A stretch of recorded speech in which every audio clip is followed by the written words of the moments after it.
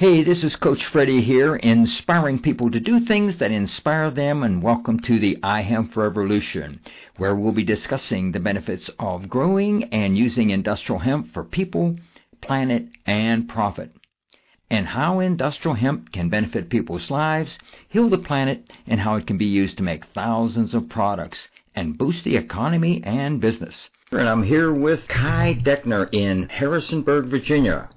Kai is a supporter of industrial hemp and believes that industrial hemp is good for the people, it's good for the planet, and it's good for profit in Virginia. So Kai, welcome to the iHemp Revolution. Well, I'm happy to be back. Thanks for having me.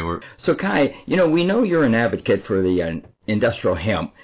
And I'm putting marijuana reform in there. I think those are direct. I think marijuana reform is directly related to justice and criminal justice reform, and I think descheduling cannabis has lots of motivations, but one of them is related to our jails being filled up with nonviolent people, and we know all the marijuana arrests have an unjust impact to African Americans. I'm specifically naming hemp legislation as part of this. We're here in the breadbasket of America.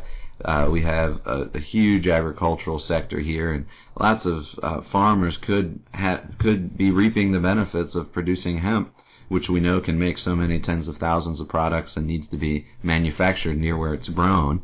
And this is an example of where federal government is just in the way of common sense economic development and supporting small farms and manufacturing and retail. What is your position on industrial hemp in this race for Congress in the state of Virginia? Well, it just seems like the entire federal position on cannabis is absurd.